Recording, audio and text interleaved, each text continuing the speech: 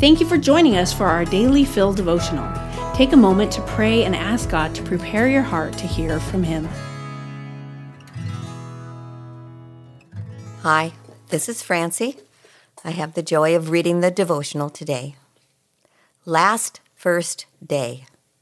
On August 15th of this year, our youngest grandchild began her last first day of school. Why is that, you ask? Our lovely, remarkable Evelina is a senior at San Marcos High School, and she really is lovely and remarkable, say her subjective grandparents. Thus, it was the last time she would have a first day of school there. In life, we may have a last day and a first day be the same day. For instance, a wedding day is the last day of being single, but also the first day of being married.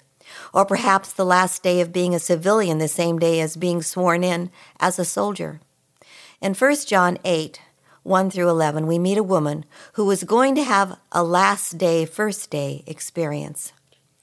It is clear from this story that the episode was a setup and the woman a pawn to be used to trap Jesus. The Jewish leaders dragged this woman into the temple amidst the crowd of those Jesus was teaching. They called him teacher, not because they wanted to learn. She had been caught in adultery, and instead of dealing with it privately, they wanted to use her public humiliation to entrap Jesus. She must have been trembling and full of fear, knowing the penalty for adultery was being stoned to death. She was afraid it was her last day on earth. As the story goes, Jesus says nothing but writes in the dust with his finger, stands and says, "He who is without sin, cast the first stone." He stoops again and continues to write.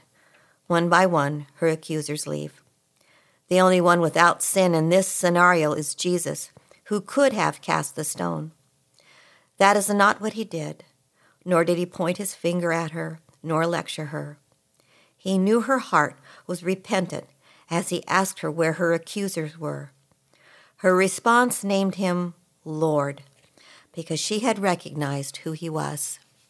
She had expected judgment, but received kindness, mercy, and forgiveness. It was her last day of condemnation and her first day of no condemnation. It was her last day of her old life and the first day of being a new creation in Christ. This means that anyone who belongs to Christ has become a new person. The old life is gone, a new life has begun. 2 Corinthians 5:17. Jesus told her not to go back to her old life when he said, "Go and sin no more." That life was done, and he had a far, far better path for her. This was her first day.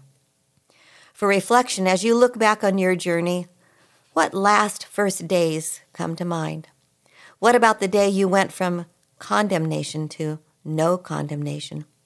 Take some moments to rejoice in his kindness that leads to repentance and from death to life.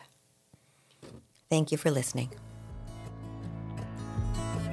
Daily Fill Devotionals is a ministry of Emmanuel Faith Community Church. If you'd like to learn more about our church, read more devotionals, listen to our sermons, or give to our ministries, please visit efcc.org.